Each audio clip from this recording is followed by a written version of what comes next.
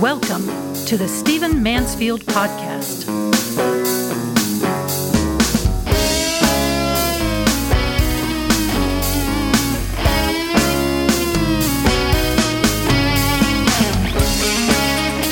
Welcome to the Stephen Mansfield Podcast, where we consider history and our times through the lens of faith, through the lens of character, through the lens of leadership.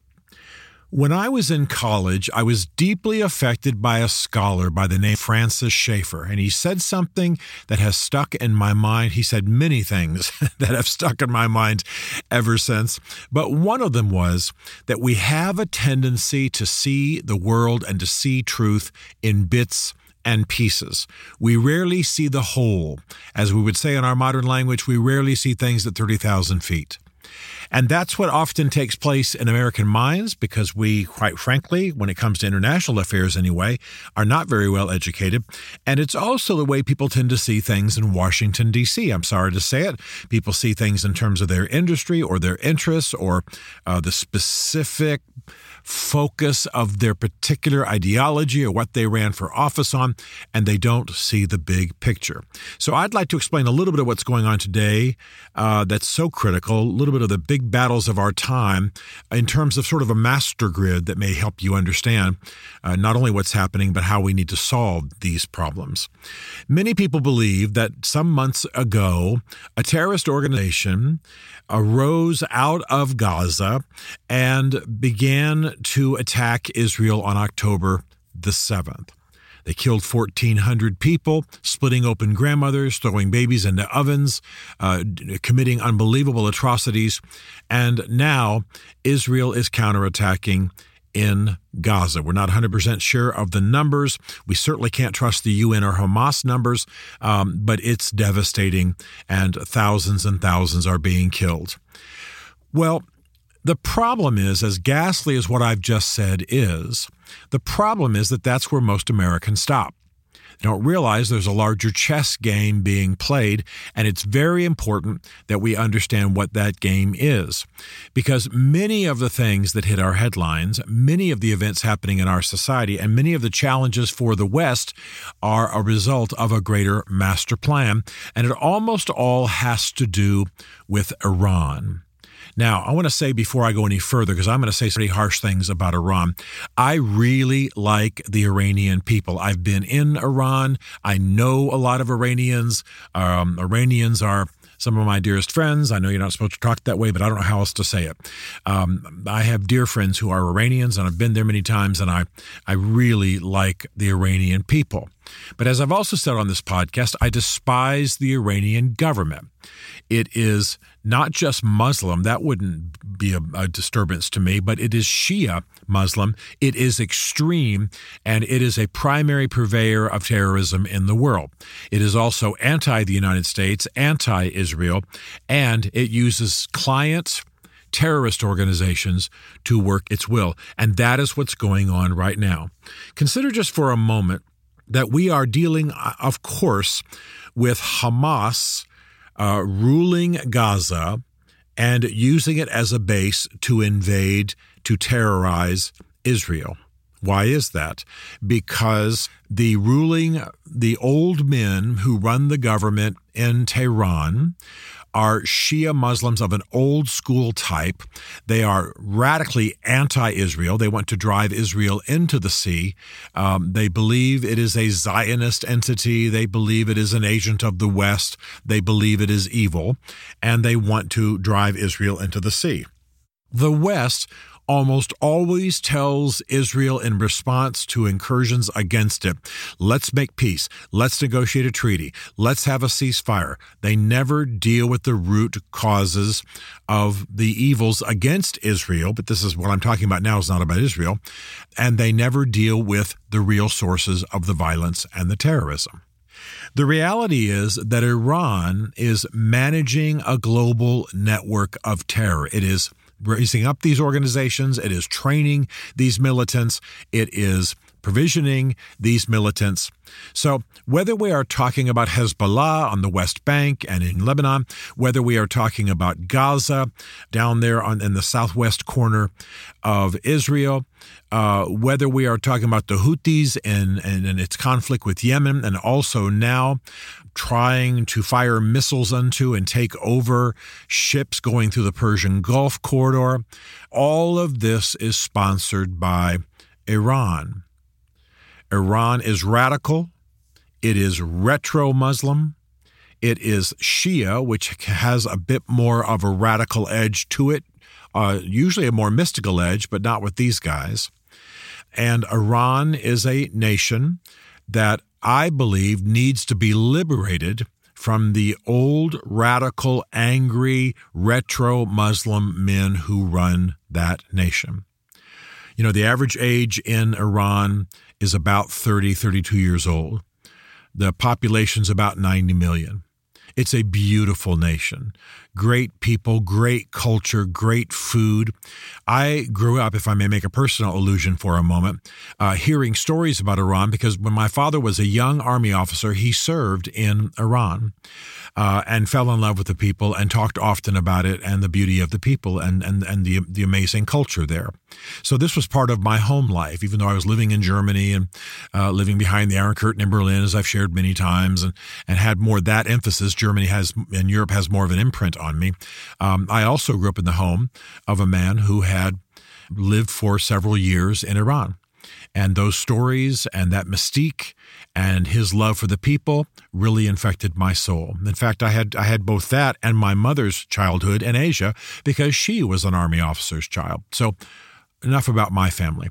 Bottom line is that when you hear these stories when you're young, you look forward to meeting the people. Later in my life, I met the people. I traveled there. I knew people there. I knew people from Iran in D.C., some of my dearest friends to this day. And I am in love with the people.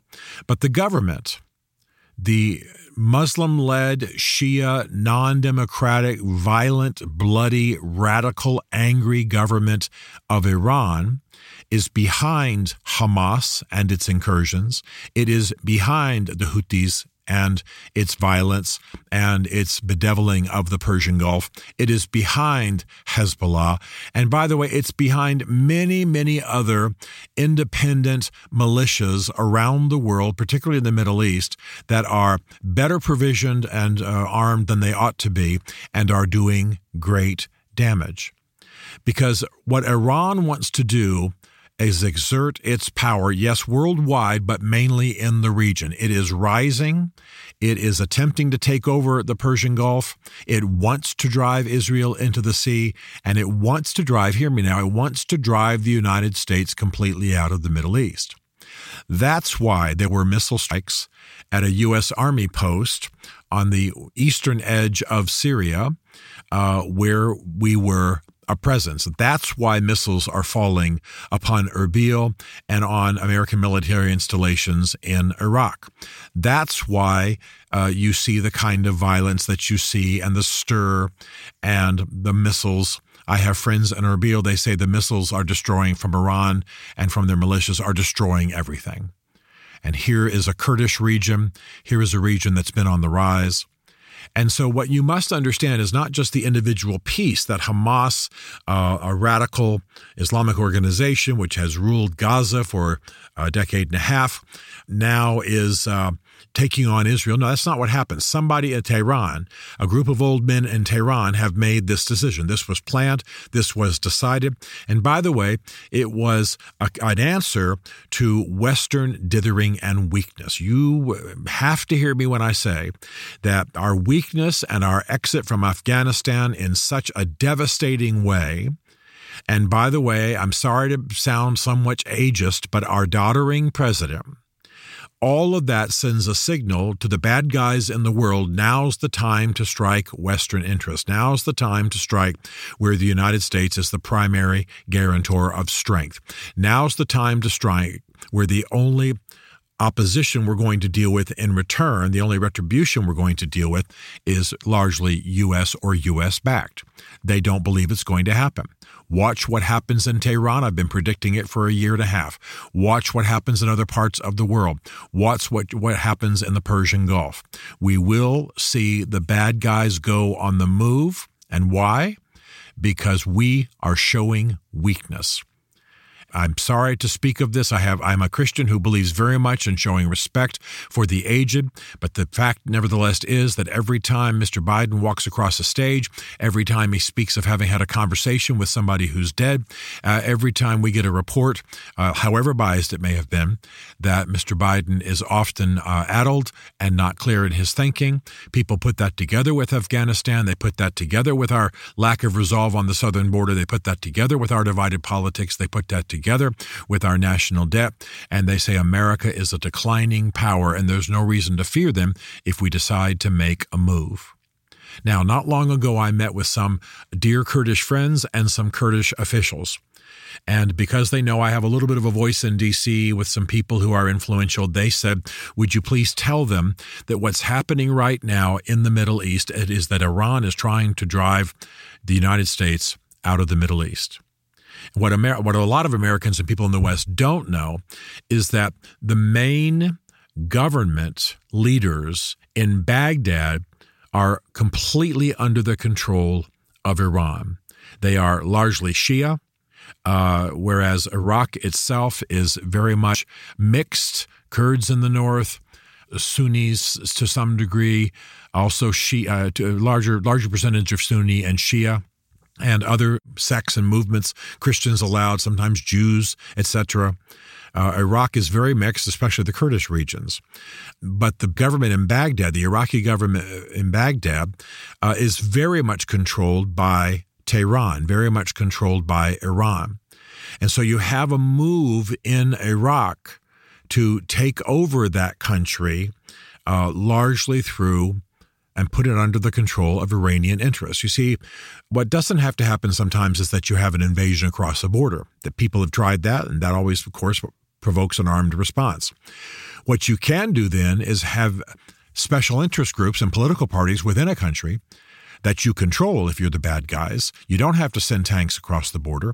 You can simply cause the country to be taken over from within by people whom you control. That's exactly what's going on in Baghdad.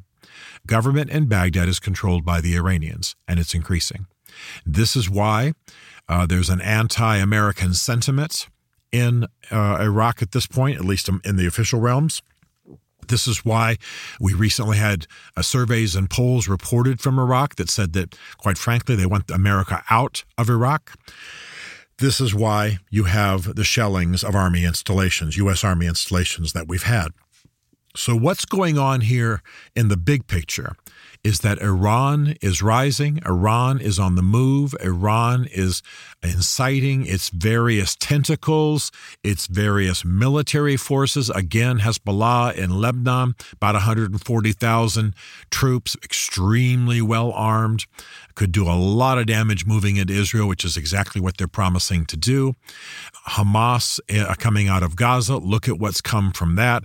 And of course, the whole world now talks about Israel like it's a pariah when all it's doing is driving an enemy off its border. The Houthis in Yemen, the Houthis in the Persian Gulf. And finally, thank God, the U.S. has struck some sites inside of Iran. Finally, they fired back at the Houthis. Finally, we're beginning to answer and maybe live down a little bit of the weak reputation that is causing a lot of this to happen. So what we must understand is that there are essentially three bad actors in the world. And one of them is going to make you angry when I say it because you've watched the Tucker Carlson interview with Vladimir Putin. But China's on the move, Russia's on the move, and Iran is on the move. What you're seeing in the Middle East, what you're seeing throughout that region, what you're seeing of Americans dying because of missile strikes, what you're seeing of destruction of the Kurdish regions in northern Iraq, are all result of Iran trying to essentially assert power in the Middle East. We're going to have to back them off.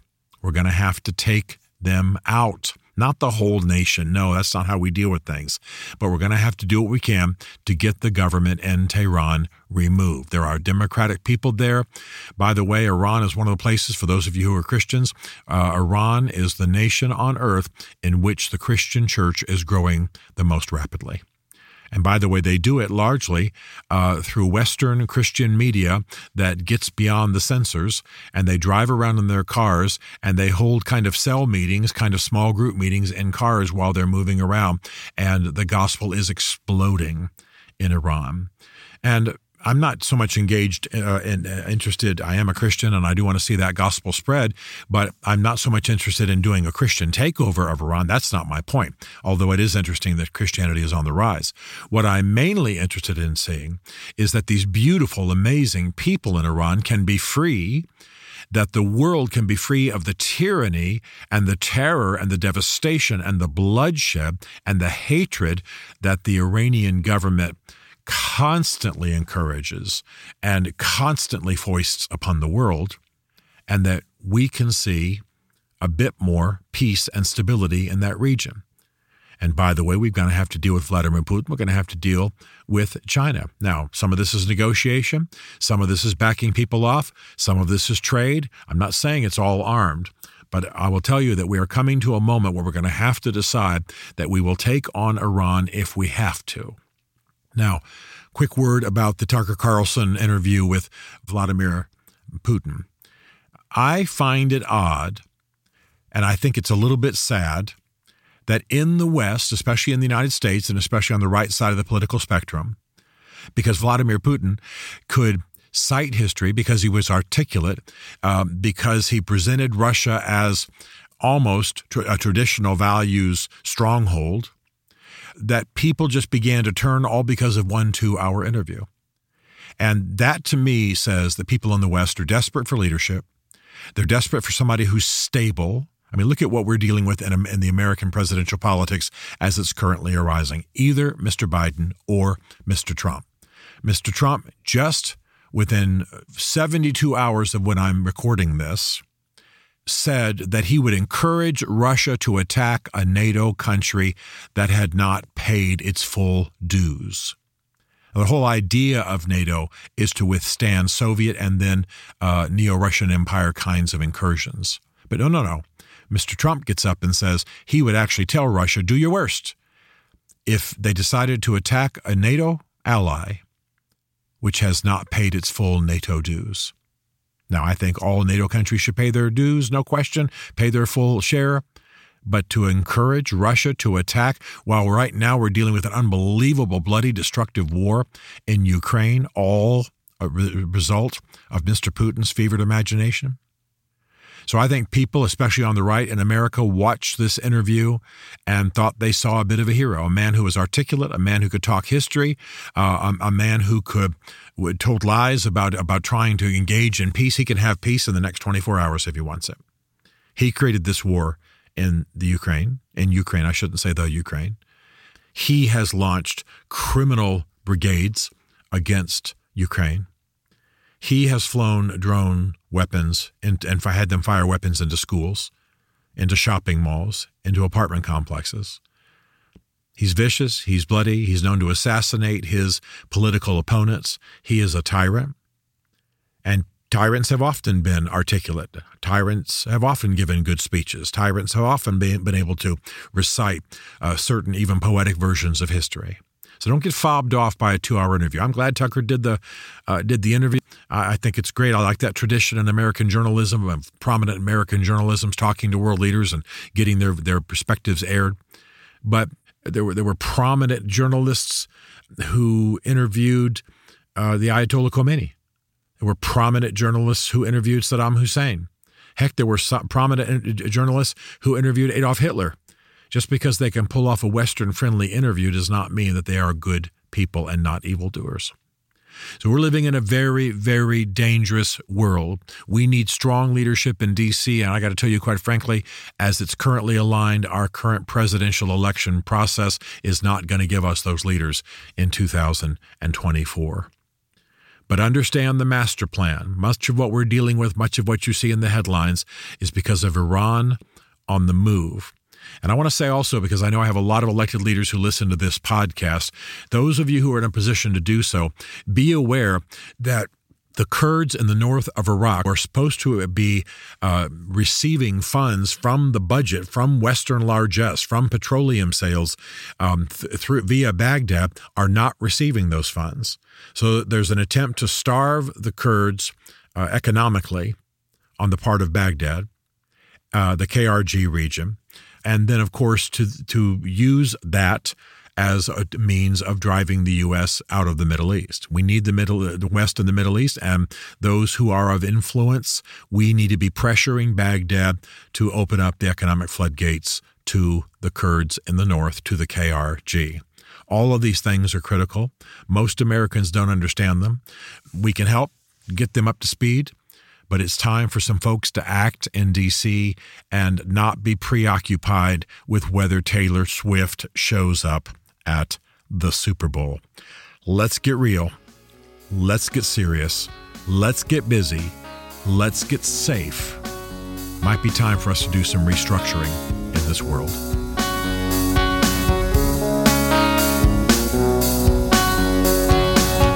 Stephen Mansfield is a New York Times best-selling author, a popular global speaker, and senior fellow for public leadership at Palm Beach Atlantic University.